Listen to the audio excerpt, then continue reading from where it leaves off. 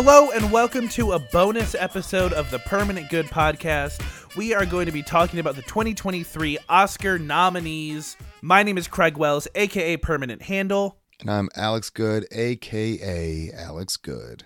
And this is a fun little tradition that we've started where about a week before the Oscars happen, or the weekend before the Oscars happen, we like to do like a little round robin and just talk about all the movies that got nominated, specifically the Best Picture and Best Animated Pictures. We'll touch on some of the movies that got nominated for one or two along the way, but we're going to highlight all of the nominees that we've watched. Between both of us, we've watched pretty much all of them. Some of us, we didn't get around to all of them perfectly, but we're going to cover most of it. I say we just kind of dive right into it. Yeah, man. I think we should jump into it. Hey, audience, we're going to go in and out of spoilers for most of these movies. I'll try to give you a little bit of warning, but definitely listen at your own risk. Or here's what you can do is watch the movies and then come back in to see what we thought. But you're an adult or not, maybe you're not an adult, but this is on you. Make a good decision. Okay, we are going to start with the animated pictures because there are fewer of them. The first on the list is Guillermo del Toro's Pinocchio. We talked about this in the podcast last week. This one is a certified banger. Yeah, it's a good movie. And like we said earlier, it's not a kid's movie. It's about Pinocchio, but it's not made for kids. It's just stop motion animation. It's extremely well done and very beautiful. And I guess we can just go over all the nominees. We're doing Guillermo del Toro's, we created the Oscars. They nominated Guillermo del Toro's Pinocchio, Marcel the Shell with Shoes On, Puss in Boots: The Last Wish, The Sea Beast, and Turning Red. And Guillermo del Toro's Pinocchio, of these, is the prettiest. It is objectively the most beautiful. I think I'm going to dive more into Puss in Boots when we get there, but I think I think Pinocchio definitely has a style that is few and far between, and it's very easy for stop motion to be done in a clunky way, and it is not done clunkily in this movie at all. So I definitely agree. I think for me, Pinocchio and Puss in Boots are on par with their visual aesthetic. Mm-hmm. But at that point, it really comes down to taste. I think they're both. I would also say Turning Red is highly stylized as well. Yes. But I think, Pinocchio's got an aesthetic about it. That might be traditionally cinematic. That movie is good enough that you're going to forget it's stop motion. It's just downright impressive. It's a story it's being told in a way you've never heard before. It takes place a century later than it typically does. You get to see why Pinocchio was created, which is Geppetto's son dies, and you see it. It's intense. And then obviously Pinocchio isn't human. And in this movie, he dies, and you see what happens when a puppet dies, and then he comes back to life. It's very dramatic. It's got some existential. Yeah, it's got mature themes. It's not an adult movie, but it's not for it's got. I mean, kids can watch it. A lot of it's just gonna go over their head, and like you said, it's got existential crisis. There's a lot of deep emotions going on. You're dealing with the loss of a child. You're dealing with essentially forming a relationship with an adult who's grieving. You got trying to discover what it is you do, the roles you want to play and how the adults influence your life, where your role models come from. It's wild what this movie does. Yeah, and watching Pinocchio grow up in such a short period of time is really cool to see happen. And so one of the big plot points of this movie is that every time Pinocchio dies, he has to stay in the afterlife longer until he can come back to the living world. And eventually it gets to a point where he's died so many times where he's where the spirit that's keeping him is if you die again, that's it, bud. You'll be here so long, it's effectively forever.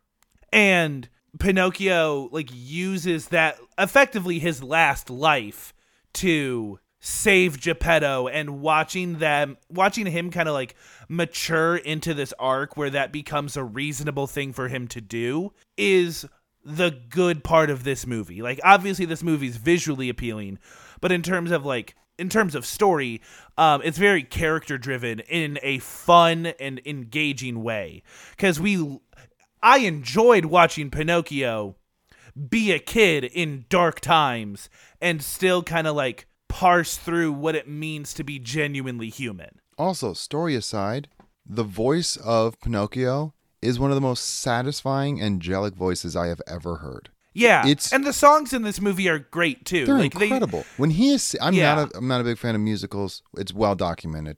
It was amazing to listen to him sing. I'm like, this is a world class child singer. This is impressive, and it's just like it was like ASMR, bro.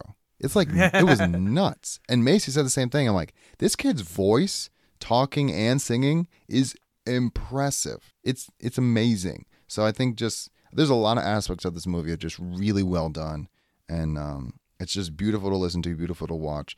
The plot is nuts. Yeah, it's nuts in not a bad way. It's just you don't know what you're getting yourself into. Absolutely. Let's move on to Marcel the Shell.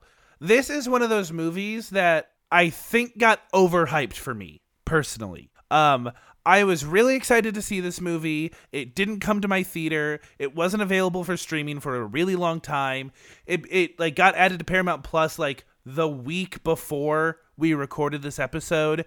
And so I was finally able to sit down and watch it. And this movie is very cute. It's very wholesome. It's very charming. I think the novelty wears off pretty fast. I'm not going to lie to you.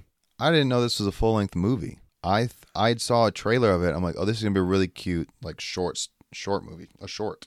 It has that, like, aesthetic that, like, Pixar will put in front of their feature films. There's, like, a super cute story that's 6 minutes long. It has that vibe. I didn't know it was full-length. Yes. This is a feature-length adaptation, I guess, of a web series of the same name. So, it's made by the same creator, but, you know, this previously existed as a web series, and after watching the movie, I think it still best exists as a web series. I think that Jenny Slate as Marcel, I think she did very great. It's a very cute and just generally, like, heartwarming performance, but walking away from this movie, I did not feel very impacted. Okay. I mean, I didn't watch it, so I'm going to let you drive this ship. What do you mean by wasn't very impacted? Like, it didn't leave much of an impression? Well, kind of like what you said. So, kind of to go to what you said about, like, nothing about this movie, I think, truly justifies a full feature-length film. Mm-hmm. And the gimmick, because Marcel kind of has this, like, blend of ignorance and understanding, where, so she's, like, aware of some culture things, but not of some very obvious real life things. Like, Marcel understands, like, Marcel watches 60 Minutes every week, and he, like, it's his favorite show. He loves 60 Minutes. But he doesn't know how to use Google Maps, and he doesn't understand what YouTube is. And it was like this weird kind of like picking and choosing of where Marcel's ignorance is cute and where Marcel's ignorance is necessary for moving the story forward. And do you have like a general idea from watching this movie how old Marcel is? What a great question. No. If they do say it, I forgot. It's kind of hard to tell because he is a shell, and Lord knows what the life expectancy of shells are. I just didn't know if he gave off like the personification of like an elementary schooler or like an elderly person. It's definitely skews young, like definitely that elementary school vibe. Gotcha. And I personally did not connect with it in a way that I was hoping to. The whole movie is about Marcel trying to find his missing family, His family got accidentally packed up into a suitcase one night, and they've been missing for like 2 years, and the whole movie is like trying to find the missing family. And for some reason, I just like wasn't very invested in the search itself. I don't know if it's because I didn't feel like the movie, it was like weirdly high stakes for this movie. Like, oh yeah, this movie's super cute. Also, my family's missing. Like, it was this weird kind of tonal shift that I didn't love. At the end of the day, I don't think it's a waste of time. I think it's cute. I think it's worth watching. The stop motion in this movie is also very good. It's a hybrid movie where Marcel and all the other anthropomorphized objects are stop motion animation blended with live action cinematography. And I think that it's really cool to watch that happen. And so I think from like a film standpoint, from an art standpoint, this movie does deserve to stand out. It did not entertain me as much as I wanted it to, but I still don't regret watching it. Okay, that's fair. I get that. Puss in Boots, The Last Wish. You also Rules. watched this So one. good. I did not. Oh my God, so good. Alex, did I talk over you saying that you didn't like it? Yeah, I didn't watch it. This movie, like the first one came out 12 years ago. Yeah, uh-huh. So, yeah, I didn't get around to watching this one. So, I did not watch the first Puss in Boots. I went right into this one. And I was very hesitant because I didn't watch the first one. I heard the first one got pretty mid-reviews. So, I was really waiting until the last minute to watch this one. And this movie exceeded almost all of my expectations. Genuinely, wholeheartedly. Salma Hayek is in this. She's also in the first Puss in Boots, and I didn't know that until after the fact. But Salma Hayek is fantastic in this movie. Antonio Banderas is fantastic in this movie. John Mulaney plays the antagonist, and he's fantastic. Like, I really liked him in this movie. And the thing that really stands out about this is two things. First is it's another movie that deals with mortality. The whole movie is about Puss in Boots has 9 lives, and he's down to his last life. So he puts away being an adventurer, and he's like, I'm afraid of death, and I don't want to face that reality, so I'm going to just not even risk it. And so you get these really cool moments of there's this death personified character, kind of like a big bad wolf type character that is chasing Puss throughout the entire movie.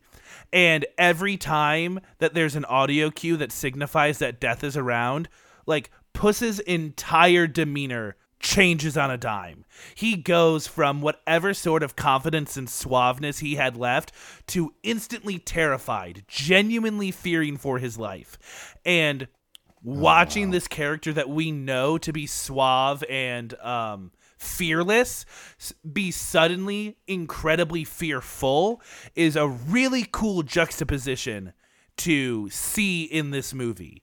And this movie also takes its action sequences very seriously. It does this animation trick that we've seen before in Into the Spider-Verse, where when they do when the normal movie is animated at 24 frames per second, like a normal movie. But as soon as it hits an action sequence, those frames are cut in half. It's only 12 frames per second.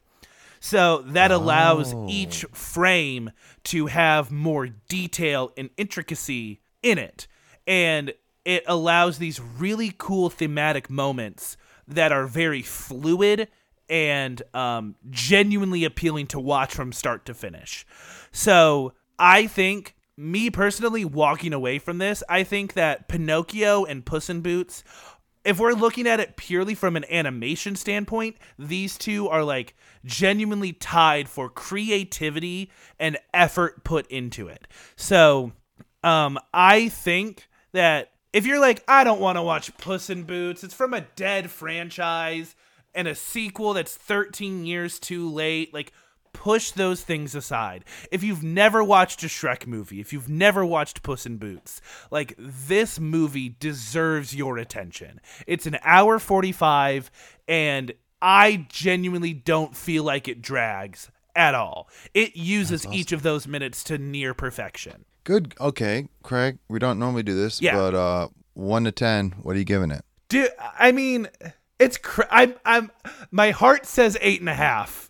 Good grief. This movie, like, and I cannot express how hesitant and like pessimistic I was going into this movie. Like, this movie really shattered everything. So if this movie wins, I will not be surprised in the slightest. All right. Well, I guess I'll have to. What's it streaming on right now? Is it streaming? I think it's not fully streaming yet. I think it's one of those like $20 to rent things because it's still in theaters. If it wins, I will watch it. Actually, because you gave it that review, I guess I'll watch it anyway. But I'm gonna wait till it's free because that's insane. Yes, of course. Sea Beast. You saw this one, Craig, right? I saw half of it. Okay. Yeah, so I watched this whole thing front to back with Willow and Macy. It is just, I mean, don't get me wrong. It's a cool story.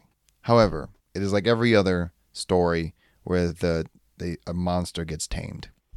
It's the big bad monster that has wrecked villages, right? And has tormented pirates, and now there's hunters who hunt the pirates. And then, of course, through a series of events, they befriend the big monster, like the monster. And then the sea beast, if you will. Yeah. And then, long story short, spoiler alert, at the very end, they work it out and the beasts are no longer being hunted. It is a boring plot, but the jokes and the dialogue are probably what made this movie nominated. Yeah, so the bits of this movie that I saw, I thought the animation was really cool. Yeah. I think the style's okay. I don't think it's anything to write home about, but like you can tell they took their time with this. You know, this was this was not just like a cash grab animated movie, right?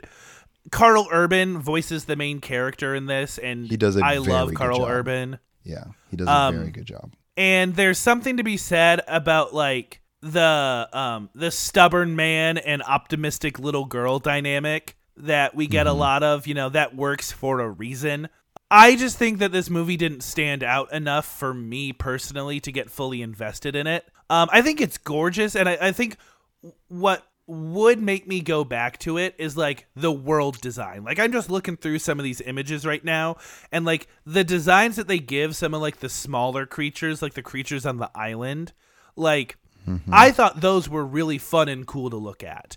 But like you said, the story, you could see where it's going very early on, and once I kind of picked up on that, I just like wasn't really in the mindset to carry it through to the end. Yeah, I mean, visually, there's some really cool stuff, but I think they're cool shots. I don't think it was like Pinocchio, where like you can just pause the screen and look at it.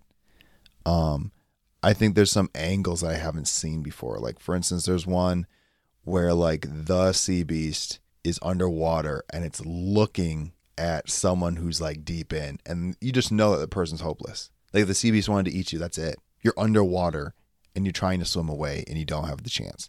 So that's a really cool shot. There's some of like, just for the scale of the big red of the beast is insane. Like, you realize this thing it's Godzilla. It's nuts. It's also, I mean, this movie's pirate vibes. They're monster hunters on the sea. So if you like any pirate movie, it's gonna have similar, they're all the same, you know? It's not bad. It's not going to win. It's not gonna happen. We'll talk about what our picks are. This ain't it, bro. It's not going to win. It's not a bad movie, but yeah. And I would encourage people with kids to watch it. But this is not like Pinocchio where adults can watch it without kids. It's not that good. The last one on this list is Turning Red. I feel this movie came out a million years ago. I know, right? But I think it came out in like April or March or something like that. Of 2022, obviously, audience. Yes, yeah. This is definitely my favorite Pixar movie of recent years. Yeah. And, you know, we've discussed ad nauseum at how Pixar movies have kind of been a hit or miss for us recently. But Turning Red, you know, that one was a hit. It was a soft hit for me, but a hit nonetheless. I think the vibes are really cool. going for like an early 2000s vibe is not something we see very often. Like, you would think that as more filmmakers like break into the industry, we'd see that like early 2000s vibe a little more often, but we really don't. So it was cool to see that aspect in Turning Red. I also just think it does a really good job at telling like a genuinely adolescent story without Yes. like shaming them for being teenagers. It's like, hey, this is how teenagers are, and that's okay because you're teenagers. Yeah, dude, I liked this movie a lot. And like I liked most of the movie. They had like I would compare it to Into the Spider-Verse, like level of I've never seen that done in animation before. It was like an aesthetic, the way they cut to scenes, character reactions. Like it was all like, oh, I've never seen that before. It was like anime, but not done in the anime style. Yeah, one of these days we're going to find another movie that we can compare to that's not Into the Spider-Verse when it comes to cool things done in animation. Like, Into the Spider-Verse really broke ground. Well, and I would say feel Into the Spider-Verse is like, it's like a movie of Marvel that's like comic book-esque. This is like a movie Pixar that's like anime-esque. And it's just like stuff I haven't seen before. And it's freaking sick, bro. And like I related with the character the whole time. Like I get that it's like angsty teenager vibes, but also all the main characters are female and they're all teenagers, and I'm neither one of those, and I've never been one of them. And then like they are. Well, you were a teenager at one point. Yeah, you're right, Craig. And then I really loved like the parent dynamic, and they like the father became a big part, because a lot of times in Pixar movies, usually one of the parents gets killed off like real early, so we can focus on one relationship, or there's no parents at all. But like both parents had a part in the story, different parts, but like they both had a part, and I thought that was really cool.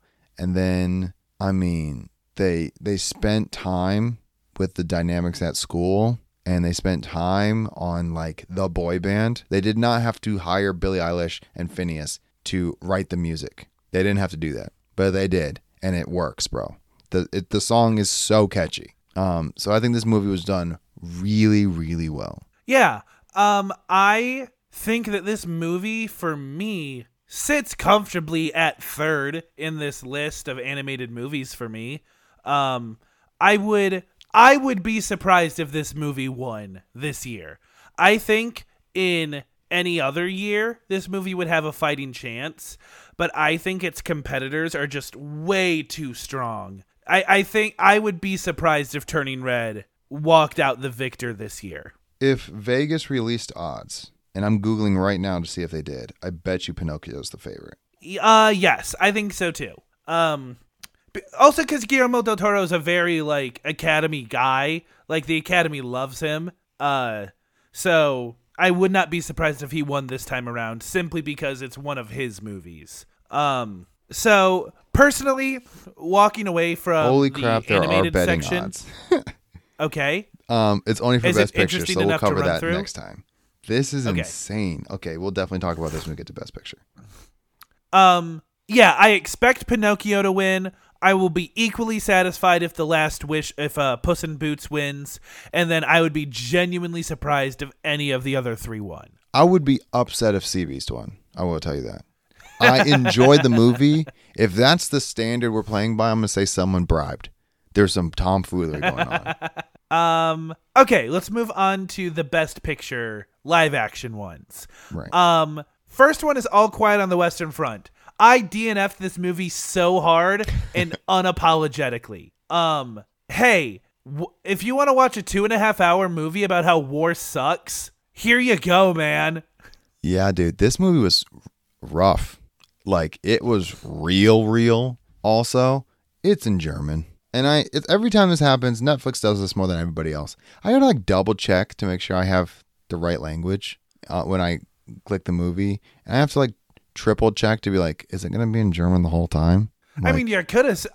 I'm going to say, if you are hesitant to watch this movie, watch it in English and just remember that they're German. I think that would probably be the smartest move, because this movie is dark. this movie is like, it's a bleak movie. I mean, there are very few war movies that aren't bleak in one way or another, but I think that the purpose of this movie is to be like, war sucks, and, you know, it sucks for everybody involved. And I'm like, cool. I don't like watching that. Yeah, you definitely get the feeling of like, we have to remind you that none of this is fun. None of this is cool. This is not something you wanted to be a part of. We're going to make it hard to watch in some points. And they did that very well. They did that very well. And so, like, I think the actors did a fine job. I think, you know, the cinematography is really cool. The moments that they choose to show, like, very early on, the tone gets set very quickly because, like, I think the shot that really did it for me was when their trench gets submerged in water and they're using their helmets to like scoop it out as more rain is falling down. I'm like, all right, so this is just the whole movie then, isn't it? Also, like, you get introduced to like the main character and then a bunch of his friends real early. They're just killing everybody, just killing people left and right. Be like, 30 minutes in the movie, yeah, man, we're just gonna kill your friends, and then we're gonna be like, hey, this is war. Keep it moving. You have like 30 seconds to mourn. Now get back to work. We just got bombed. That's insane, bro. So, I would be surprised if this movie won above everything else that's on the list. I would not be surprised if this movie won. It is gorgeous. The cinematography in this movie. Here's the thing. This movie it was 1812, 1912, 1814. 1917. 1914? 1917. 1917. I was going to get to it eventually. It's just a combination of numbers. This movie has kind of those vibes, which is why I was kind of excited to watch this. It's similar, but different. Like, this movie's darker than that.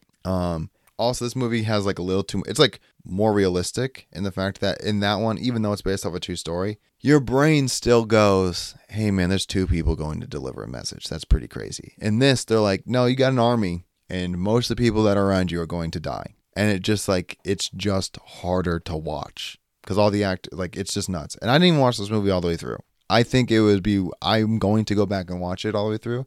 It is a little long, just a little bit. It's 2 hours and 30 minutes. And it's war, I'm pretty sure, the whole way through. If I got like 45 minutes in, hour in, it's war, dude. Just war, war, war. I wouldn't look for too much plot development. I think it's just like a war movie. Also, I just want to say, since you brought it up, just off the top of my head, I'm pretty sure 7 of the 10 of the Best Picture nominees are 2.5 plus hours. Stop it. It's insane. We need to stop doing that.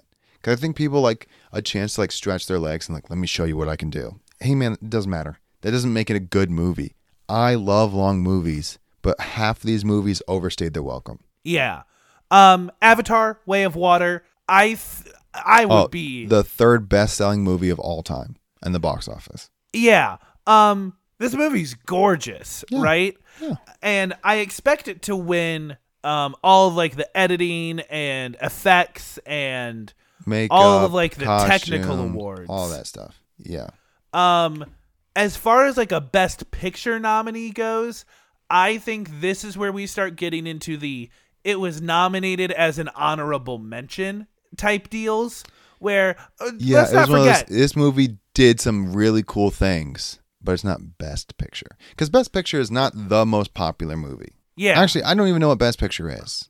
I'm just used to what wins, and this is not the movie that wins. And so let's not forget, I walked away from 2022 putting this movie in my top 5 list for the year, and I'm willing to recognize that like a lot of what I like about this movie does not usually coincide with what goes into a Best Picture winner. I think this movie is cheesy. It's as subtle as a jackhammer. It's and like it's very it's just like a modern action movie, and that's okay. It's just modern action movies just don't win Best Picture. I think the story is like paper thin. The lore is the best part about this movie. Like the actual stuff that happens, I couldn't care less. But the lore that surrounds this movie, I am genuinely interested in. So if they're just going to nominate Way of Water, I would just like an asterisk that's like Avatar, but like the universe it takes place in. Yeah, because it got nominated for Best Sound, Best Visual Effects, Best Production Design, and then Best Picture of the Year. It might win those other three. There's no way it wins Best Picture. And I haven't seen it. I saw the first one recently with plans to see this one because everyone says it's great and it is the top, like number 3. So people love it. I'm going to watch it. It's just like I would be surprised. It's a little too mainstream to win. The Banshees of Inisherin is one of the 3 movies that I'm anticipating winning Best Picture. I talked about this on the podcast in November, I think it was. A quick recap of this is it's Colin Farrell and Brendan Gleeson. They're on a small Irish island together. They've been friends for decades, and then all of a sudden Brendan Gleeson's like, I don't want to be your friend anymore. And the movie is about Colin Farrell trying to figure out why and trying to win his friend back. And this movie's strongest suit is its script. The script for this movie is like, I would read this script as like genuine like entertainment. It's like a novel, bro. It's also because it takes you a little bit to figure out what this movie's about. Because when they introduce like, I don't want to be your friend anymore, he goes, why? He goes, I just don't like you anymore. He's like, what? He goes, I just don't like you. He goes, is there anything I did? He goes, no, you didn't do anything wrong. I just don't like you anymore. And then you get a little bit more. You like, people are like, why don't you like him? He goes, because he's dull. He's boring. He talked about poop for 2 hours the other night, and I listened to him. It was horrible. And then it gives him a little bit more. He goes, well, I'm dying, and I want people to remember me for something. And I'm not going to get there if I just keep talking to this guy for hours. And then it just keeps escalating and escalating and escalating. And dude, everyone in this movie is good. Every single actor is good. That does not happen often. And I think almost every single one of them that has like a semi-significant part got nominated. It's insane. This movie is also the funniest on the list, I think. This movie is like purposefully it's definitely one or two. Yeah, this movie is purposefully a comedy, and I think it's funny in ways that I didn't expect it to be. It's Irish humor, so like some of it, blends well. Some of it is like, all right, that's a joke for people that aren't me. And you kind of have to accept that going into it. But dude, I think above all else, got nominated for 9 different things. Yeah, and I think that's maybe a bit absurd. I personally, so you said, it's a comedy. Yes. Yeah. And there are some funny parts. It is, like you said, Irish humor. And it took me a while to warm up to it. But then once I got used to it, bro, I was there the whole time. It's definitely a snowball effect. Yeah. I definitely felt like there were scenes that were in there that once you realize we're going to sit in this for a little bit, they got funnier. And then the further along you get, you're like, it's just like doubling down on stuff. And like, this is crazy. However, like, if you don't like the first 20 minutes of this movie, it's the same movie. It's just more of that movie. Here's what I'm going to say. There's definitely a part where it twists, where the ultimatums start going out. Yeah, there's going to be a moment, and you'll know what that moment is when it happens. If that unsettles you to a point of no return, then don't return. Well, I don't think, the thing is, I don't like asking people to make it past the first act to find out if a movie's good. Because that's, hey, it's a 2-hour movie. Get 45 minutes in. If that's too much, you're not going to like it. That's too much. I'm going to say, like, you're going to have to just decide in the beginning, get 20 minutes in, and decide whether or not you want to see what happens. Because it gets more serious, like it escalates, but it's still the same movie. Like, Colin Farrell's character is the same dude at the beginning of the movie as he is at the end. Kind of a little bit. There's an arc, for sure, but he's the same guy. This movie's... Yeah. I'm starting to... The more I'm talking about it, the more I like it. It's not an easy watch. Yes, I want to watch it again, actually, because I remember giving it a pretty lukewarm review. And again, the more that I've thought about it, the more I think I would enjoy it on a second watch through. I want to watch it with people who haven't watched it so I can see their reactions to stuff. Yeah. I don't want to watch this by myself. So, I already did that. Elvis is a musician biopic. Yep. Can we move on? Okay. And here's the thing. It does all the good things that musician biopics do. They get a cast a person who looks very similar to the actor. The main dude, that very similar to the musician, I mean. And that person is going to do their part very well. This happens in Bohemian Rhapsody. This happens in Walk the Line. This happens in Ray. That person usually does their part very well. And then usually that person has a significant other. And that actor usually does pretty well. Unfortunately, there's usually one like weird wild card or something weird about the movie that like alters it. And in this, it's Tom Hanks. It's Tom Hanks. Who is distractingly bad. Yeah. I don't know if it's him. I don't know if it's the script. I don't know if it's the makeup. I don't know if it's all of it. I don't know if it's the voiceover. But he ruins the movie. I'll tell you what it is. I think it's specifically the accent. Yeah, dude. Because he plays a character that has, from what I understand, like a very Dutch accent, and it's a very Dutch character. And there's something about Tom Hanks's performance of it that just like doesn't vibe. Like, it's uncomfortable to watch. Him and Austin Butler have like no chemistry together, and it definitely feels like it's not Austin Butler's fault. Well, I forgot Austin Butler's Austin Butler. He looks like Elvis. Every time you see Tom Hanks, it seems like he's doing like an SNL, like he's making fun of this movie. It's like a spoof. It doesn't feel normal. There's like you said, the chemistry is just not there. You cannot believe these people are existing in the same universe, and definitely not like interacting with each other. Yeah, and this is one of those things where I'm pretty sure, you know, obviously the Presley estate was pretty heavily involved in this process, and I think it shows to a negative effect where I think this movie brushes over a lot of pretty integral, controversial Elvis facts. Like, hey, the fact that Priscilla's like 14, we as an audience are forced to be cool with that fact really quickly. Well, they also don't address it at all. It's not addressed because they say that he met a woman when he was in the army who was the daughter of like a captain general or something like that. A captain or general. Obviously, there's no such thing as a captain general. And the age never comes up. I would have believed you. So I literally looked at her. I'm like, she's probably like 19. Because he's like, when he joined, he was like in his 20s. I'm like, she's probably like 19, 20. Like the kind of age you would still be living with your parents. But she looks like, the actress looks like an adult. She looks like an adult. So I had no reason to believe otherwise. And then real life, this guy's gross, bro.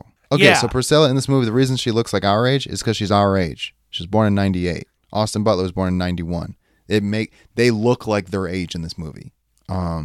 Yeah, they just she doesn't look 14. Let me tell you that. This is my first Baz Luhrmann movie that I've seen. And it makes me hesitant to watch other Baz Luhrmann movies because I think, and maybe it's just because it's a biopic and biopics just it happens. Wait, to all you of haven't them. seen Great Gatsby? No. That movie is or Moulin Rouge. Okay, I'm telling you right now, Great Gatsby, add it to the list.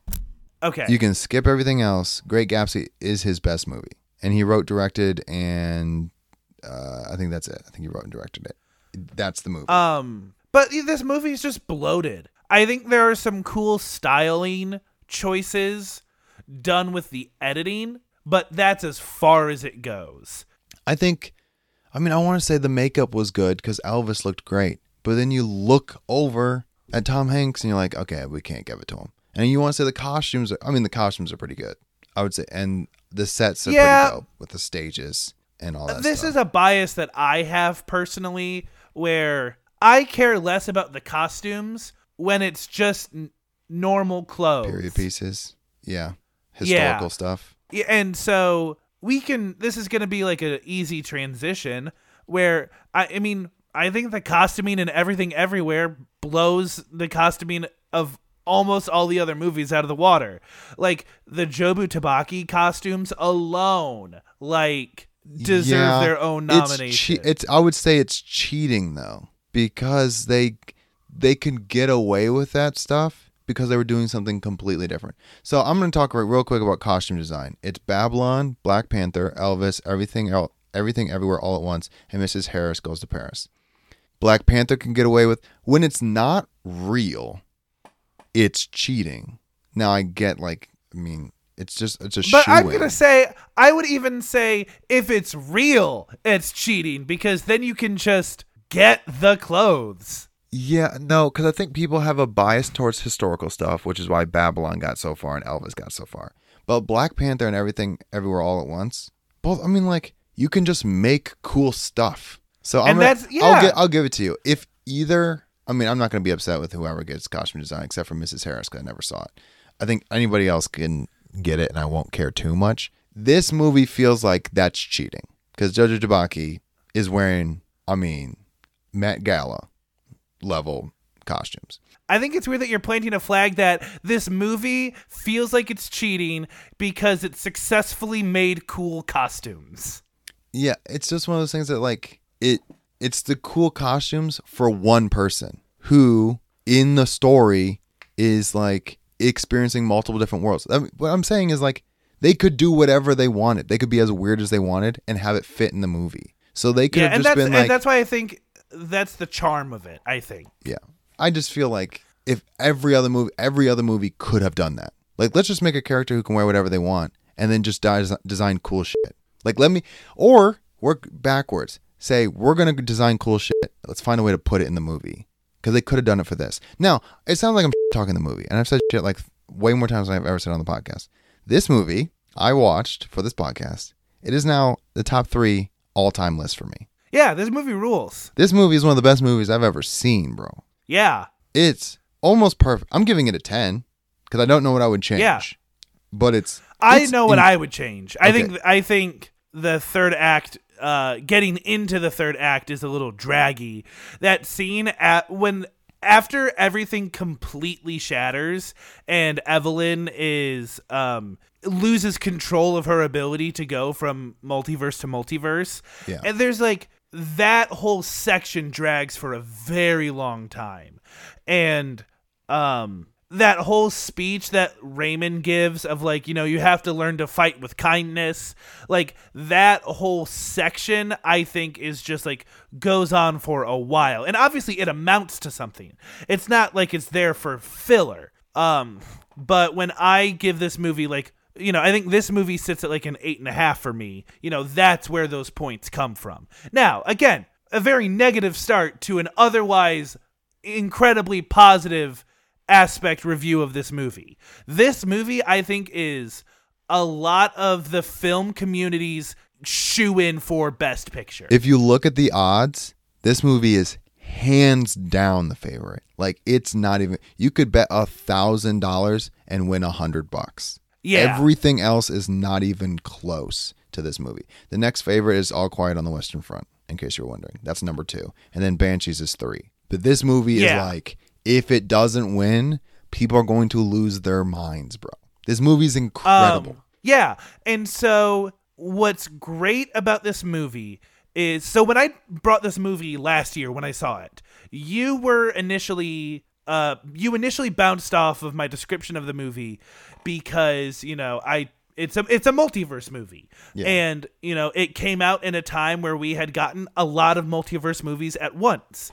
But the thing that's great about this movie is it takes a concept that we now as an audience are very familiar with, and I think it doesn't reinvent the wheel, but it does something different with it. And the big thing to walk away from this movie is all the choices that you make in your life matter. And even the ones that you don't think do, even if you think that your life right now is boring and bad, it might not be compared to all the other stuff that could have happened to you. Right. This movie is, I don't even want to talk about it too much because I want people to see it and I don't want to spoil anything. This movie's freaking amazing and you should watch it. Yeah. If I don't give it a 10, I'm giving it a 9.5. Dude, it might be my favorite movie. I think I'm dethroning Tenet, because the amount of wild looks and defending I've had to do for that movie is not worth me calling it my favorite anymore. It's not worth it. I expect this movie to sweep most things. Actor in a supporting role, actress in a leading role. I think actress in a supporting role is gonna be Banshees. Actually, I just made that. That's wild. Never mind. I just remembered who would be nominated for this. She did an amazing job too. So I take that back. So this is kind of the linchpin of where a lot of people are kind of walking on glass here, or walking on eggshells rather, because both Jamie Lee Curtis and Stephanie Sue are nominated for actress in a supporting role specifically for this movie. Stephanie Sue and murdered it. Absolutely. And I think and she deserves to win. A lot of people are like kind of worried that Jamie Lee Curtis is going to get it because she's a legacy actress and that she would win it more for the fact that she deserves it. She would get it more as like a lifetime achievement award rather than like you didn't get it for all the other movies you did. And since you're nominated, you should get it for this. She doesn't. Yeah. I don't think she's going to get it. But I mean, this movie is nominated for Best Original Screenplay. This movie is nominated for Best Achievement in Music Written for Motion Pictures. This movie's Best Achievement for Music Written for Motion Editing Pictures is Original Song. So you have original score and original song. You have Motion Picture of the Year, obviously. Directing, leading role, 2 actresses in a supporting role, 1 actor in a supporting role, costume design, and film editing.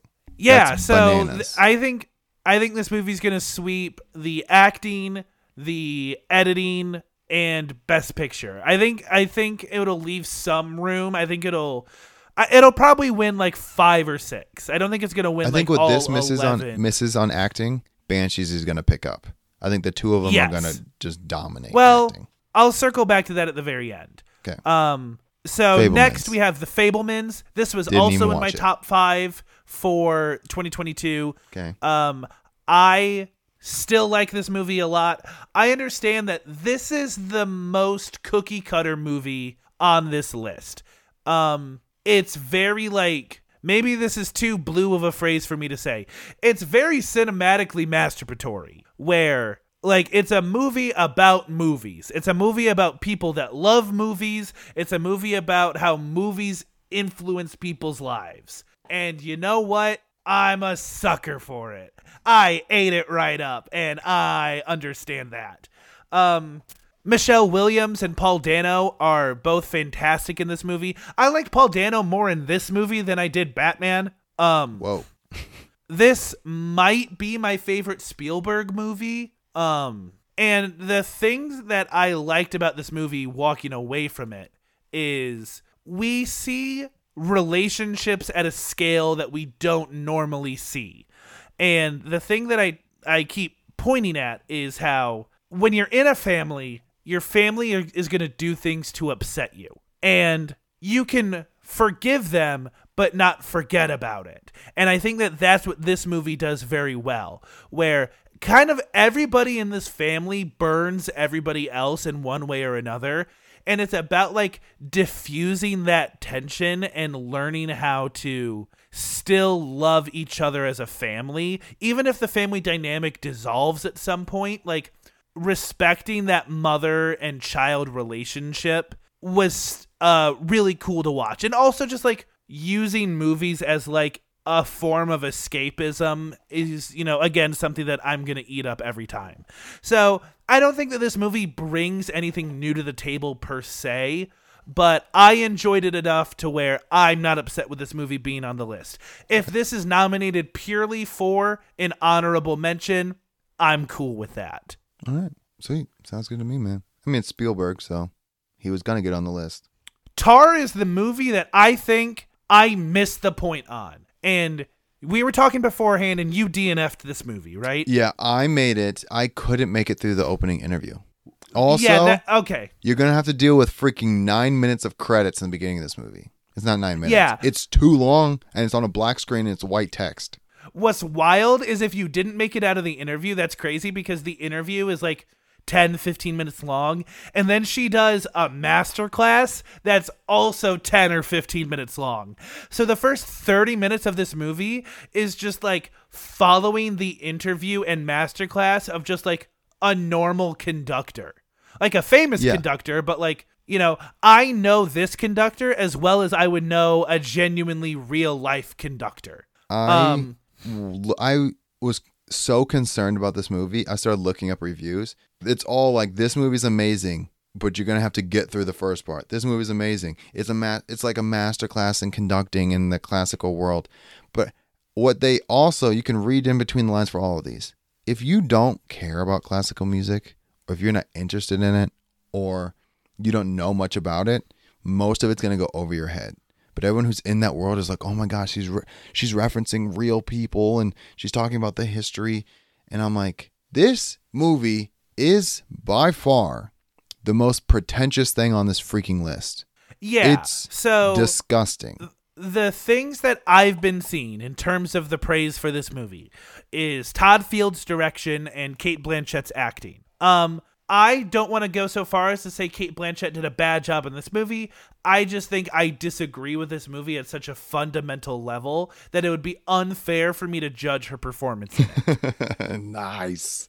That's a dunk on this movie.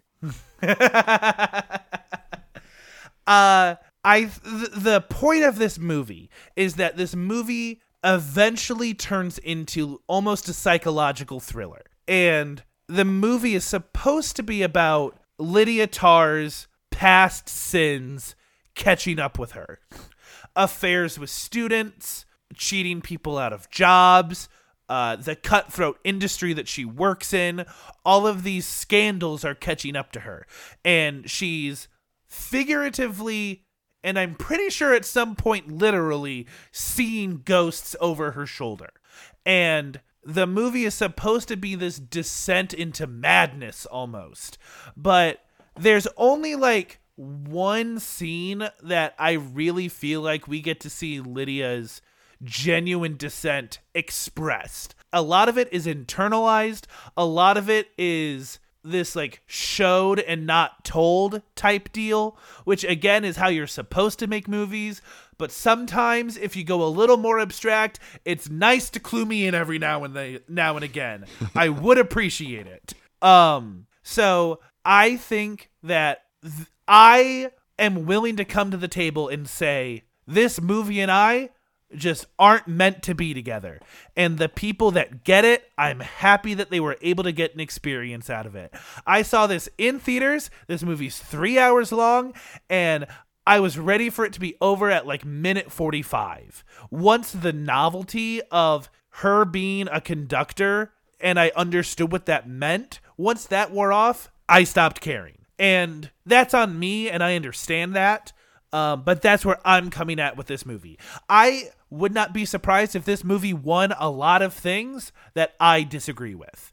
Yeah, if you look, audience, read the reviews. Half of them are 9 out of 10. This is a masterpiece. The other half is like, I just don't freaking get it. And this is like Whiplash, but gross. This movie's just trash. I couldn't get through it. And then you jump back to the 10s, and they're like, you got to make it through the first 50 minutes, and it gets so much better. Just power through, it gets better. This is tapping into something that's never been discussed in cinema before. And I'm like, this is gross. It feels pretentious while you're watching it. The whole time, I'm sitting there like, how much longer is this going to go on? Like, you're painfully aware of how long things are happening. You're painfully aware how long the credits are going. You're painfully aware of how long these interview scenes are going. And that's when I tapped out and I decided to watch a better movie. Do we need to rehash anything about Top Gun? We've talked about this movie like 3 times. We've talked about it a lot. It's a great Top Gun movie. It's Americana bottled up.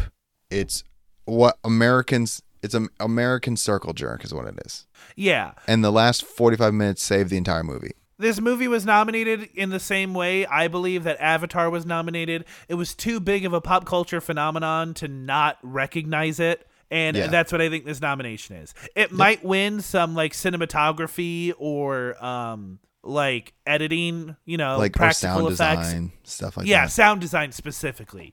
So that's where it might win, but Best Picture, that's a long shot. I'd be surprised. Right. Triangle of Sadness. This movie, bro. It's on Hulu. So this movie, it's on Hulu. This is one of those movies that I think tried too hard to make a point. This movie is about the difference in economic class and how people are treated, based on how much money they have. The crux of this movie takes place on this very luxurious cruise ship and how the guests of the cruise ship treat the staff there, and how the staff are like effectively like the slaves of the guests there. And like, if you've ever worked a customer service job before, even if it's just for regular people, you will get some sort of catharsis from watching this movie, because it has a few good moments of that. Like, I don't want to say it pits the working class effectively against the 1%, but the tension is there. And if you've ever worked a service job before, like, you understand where the working class people are coming from 100% of the time in this movie. The problem is you have to get pretty far into the movie for that to happen. This movie starts with a 20-minute scene of a couple arguing about the check at a restaurant. Yep. And they're going to continue arguing about the check in like 3 different locations. So when you think it's done, it's not done. Also, it starts just like in a male model casting agency, like a casting call, which I thought was very interesting. I thought it was very cool. I'd never seen it before. And then they argue over the check for 20 minutes. I'm like, okay, maybe this movie is not for me. I'm going to tread a little bit into spoilers, but like, I don't think it's that big of a deal. The ship gets attacked by pirates, the boat sinks, and then our main like 8 characters get stranded on an island. And so the rest of the movie, the third act, is them surviving on the island and how like class power changes when environment and circumstances changes. Well, however, also, the main characters from the beginning of the movie are both models, just so you know. Yes, yeah, filthy rich models. Yeah, they're not, we're not really rooting for them. Them on the island is an hour of the movie. Like, it boggled my mind, where I'm like, okay, so, we're going to explore some fun themes. It'll take 20, 30 minutes. We'll wrap up the movie. And then I see how long it is. And like, oh, we have like an hour and 5 minutes left in this movie. What is going on here? So I just think the biggest thing that shoots this movie in the foot is the pacing of this movie. Holy crap. I could cut this movie down to like 90 minutes and tell effectively the same story. Yeah, who is this movie for, bro? I don't know, because here's who it's for. It's for mildly wealthy people who can empathize with the working class and distance themselves enough from the 1% to say, I don't act like that. Well, because they think they're like, listen, I worked in the service industry before I got rich and famous, and now I have millions of dollars, but at least I'm not Jeff Bezos. Yeah. I'm like, no, but you're still these guys. you're still these guys. And Woody Harrelson is kind of the saving grace for this movie. It takes a long time. He's to only see in him it too. for 15 minutes. Yeah, dude, I'm still haven't seen him yet, and I'm 45, 50 minutes in the movie. I haven't seen him yet. Yeah. So at the end of the day, I was wildly disappointed by this movie. If you do watch this movie, I'm going to give a big old warning. If you do not like vomit, there is a section in the middle that you should just go ahead and skip. It's about 15 minutes, and you'll know when it's coming up. They allude to it pretty intensely, and you can just use that viewfinder until they stop doing it. This movie got nominated for 3 Oscars, and it's not winning any of them. Yeah, it's not winning. I agree. But it's nice that they got nominated. Now everyone can say that they were Oscar nominated. The last movie that is on the Best Picture list is Women Talking. This is the movie that was kind of my surprise hit for me. This movie is about this group of women in a religious colony in like 2010. So they live like colonial Americans, but it's 2010. Like, the most advanced technology they have is like antibiotics. Nice. And the movie starts with this explanation of there are these men in the colony that have been routinely, actively, and purposefully drugging and sexually assaulting almost all of the women in the colony. These men finally got arrested, and the other men of the colony instantly bailed them out of jail. And they have 2 days before the men come back, and the women spend these 2 days deciding, do we put up with this? Do we understand that this is our lives and this is just how we're supposed to live? Do we stay here and fight and say that this is not how we deserve to be treated?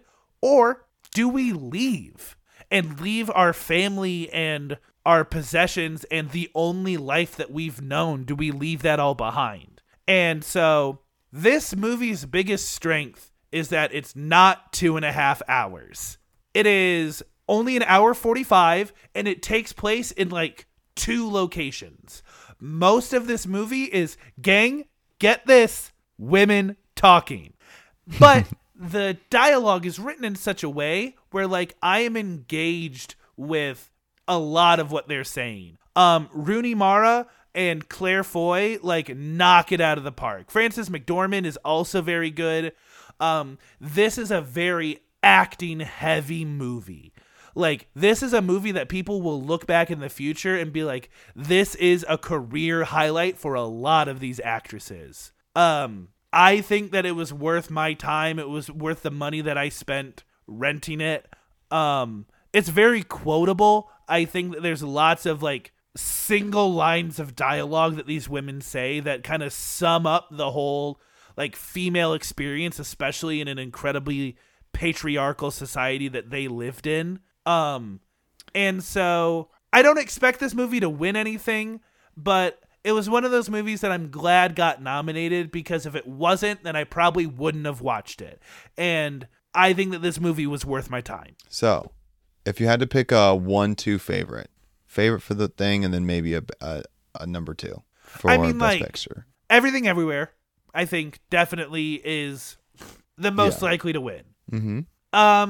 And then, I think Banshees is the close second. The easy close second. Yeah, I think so too. I would be crazy impressed by a lot of these movies, because there's some that are definitely not winning. Triangle's definitely not winning. Women Talking is definitely not winning. And I want to say Tar is definitely not winning. Top Gun, All Quiet. Oh, I mean, Elvis is not going to win either, right?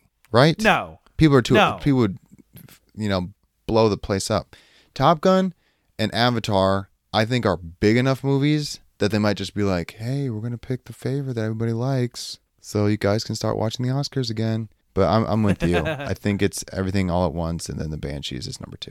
All right, we can breeze through some of these big categories if you'd like. Yeah. I personally would love to see Brendan Fraser win Best Actor. You're such a fan of the underdog comeback story. He's already got his flowers, bro.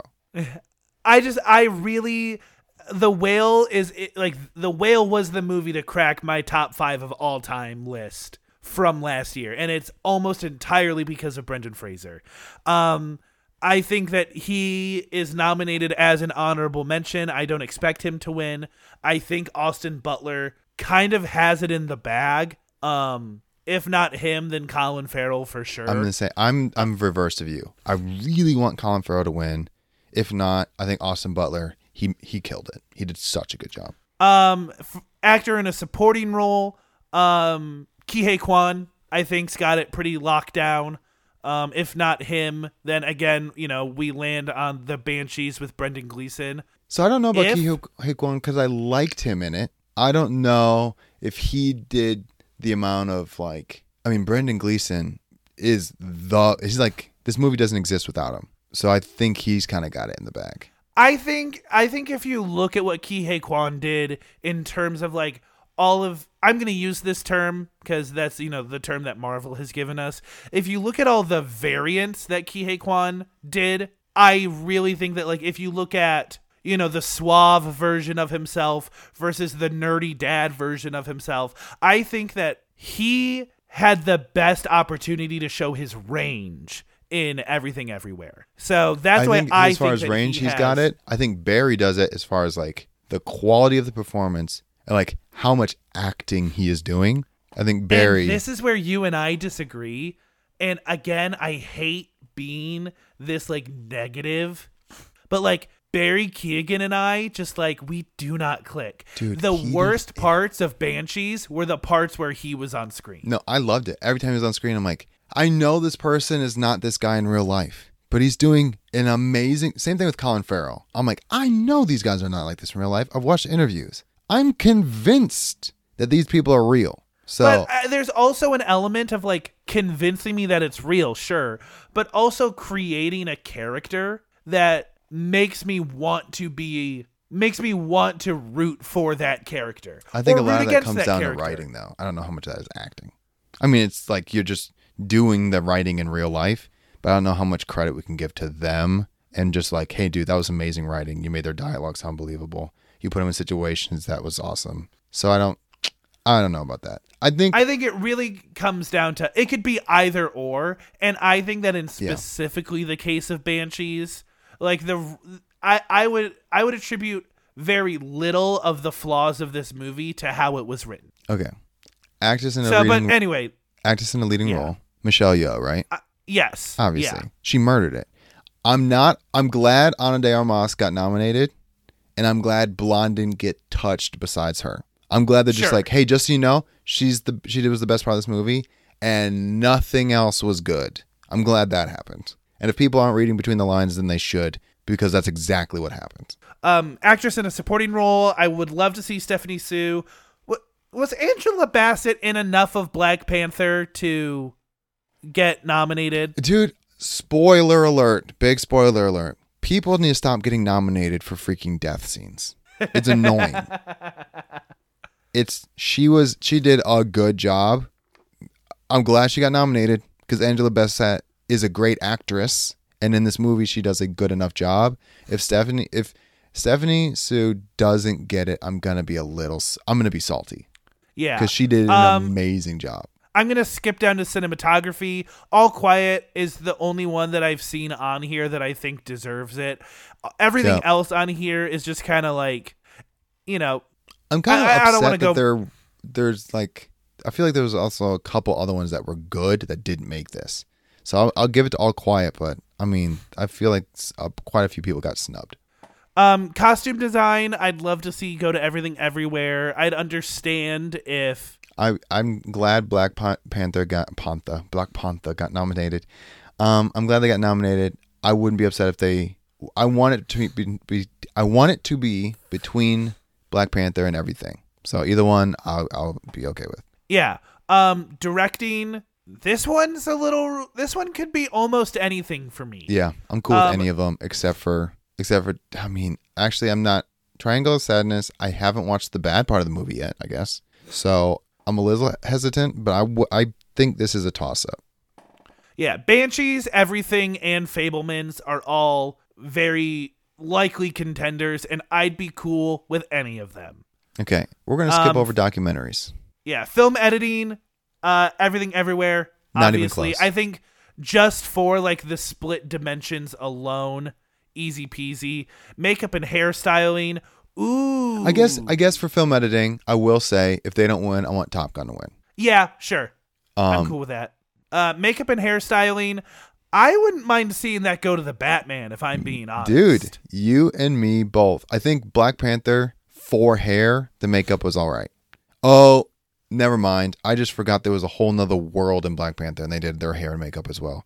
So I think Black Panther fair. or the Batman. I'm kind of hoping Black Panther wins costume and makeup, but that's not going to happen. Original music for the original score. I kind of like the music in Babylon. Looking at all the options here, I wouldn't be upset if Babylon got best original score. Okay. Original song, I'm going to go Lift Me Up. I don't remember any of the other songs. Yeah, and I watched RRR enough to get to that original song. And it's fun. It's very musical theatery. But yeah, none of these songs really like made a big impression on me, so I'm cool with Lift what Me Up you've was pretty got. good. I listened to it a few times. Sound design. Top Gun, we talked about this. Yeah. Visual effects, Avatar, I think makes the most sense. Writing adapted. Visual effects, obviously it should be Avatar.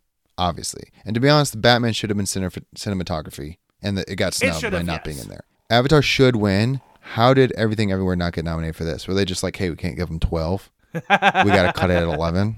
That's ridiculous. What do you think for writing? Adapted screenplay. Looking at these options here. I'm not impressed with any of them. I'm really Yeah, I mean, I think honestly, like Women Talking, I wouldn't be upset if it won writing for that. Okay. Writing for original screenplay. I mean, the dialogue in Banshees is incredible. Yes, I think that writing for original screenplay, like I said, that script could be a novel. So I'm cool. I would pick Banshees for best original screenplay. Dude, I feel like I'm giving Banshees a lot of love when, to be really honest with you, it's a 7.5 movie. Yeah. It's a 7.5 movie. I felt the same way. It's a good movie. It just does some things very, very well. Yeah. But I probably am only going to watch it one more time in the next rest of my life. And I'm going to watch everything all at once later this month. But yeah. I never watch the Oscars. I'm usually at work. So I'm sure I'll be looking at updates as the night goes on. Do you have any big snubs that you wish would get nominated for something? Movies you enjoyed that you just like, how did this not get hit for anything? I mean, seeing Aronofsky getting nominated for director would have been nice. Yeah. For The Whale. But I can stop. I've kind of been, given that movie a good time for a little while now. I am a little salty Batman didn't get nominated for cinematography, and that we brought that up a little earlier. Also, yes. There's an animated movie called Lucky that was on Apple TV Plus, and it didn't get nominated, and that should have been. It was pretty freaking good, dude. Also, The Menu didn't get any love. Yeah, I didn't even see it. If it was, but it didn't get any love. The only thing that I think would have gotten a nomination would have been Anya Taylor-Joy. I'll tell you what, Intergalactic should have been on animated list instead of Sea Beast. Intergalactic was a really fun movie. I would have liked to have seen that on there. But other than that, not really. I think most of this makes a lot of sense. So I'm kind of cool with where we're sitting at right now. Okay, right. And now we just got to hope that they don't mess this up. Yeah, absolutely. And if they do, mess it up in the areas I don't care about. Like, mess up adapted screenplay, okay? You mess that up. I don't care. I think that pretty much covers it. It's always fun to watch all the Oscar movies because they're usually movies that I don't see regularly. So it's nice to like expand the palette, and go out of my way to watch new kinds of movies. Yeah, it's also tricky because we're only going to talk to each other because no one else has seen half of these movies. Yeah. I'm going to go to work talking about Tar and Triangle of Sadness, and no one's going to have any idea what I'm talking about. But yeah, this was fun. I can't wait to do it again next year. Until then, my name is Craig Wells, a.k.a. Permanent Handle. And I'm Alex Good, a.k.a. Alex Good. Have fun, be safe, and make good choices. And while you're at it, tell your mama I said hi. See ya, bye. Deuces.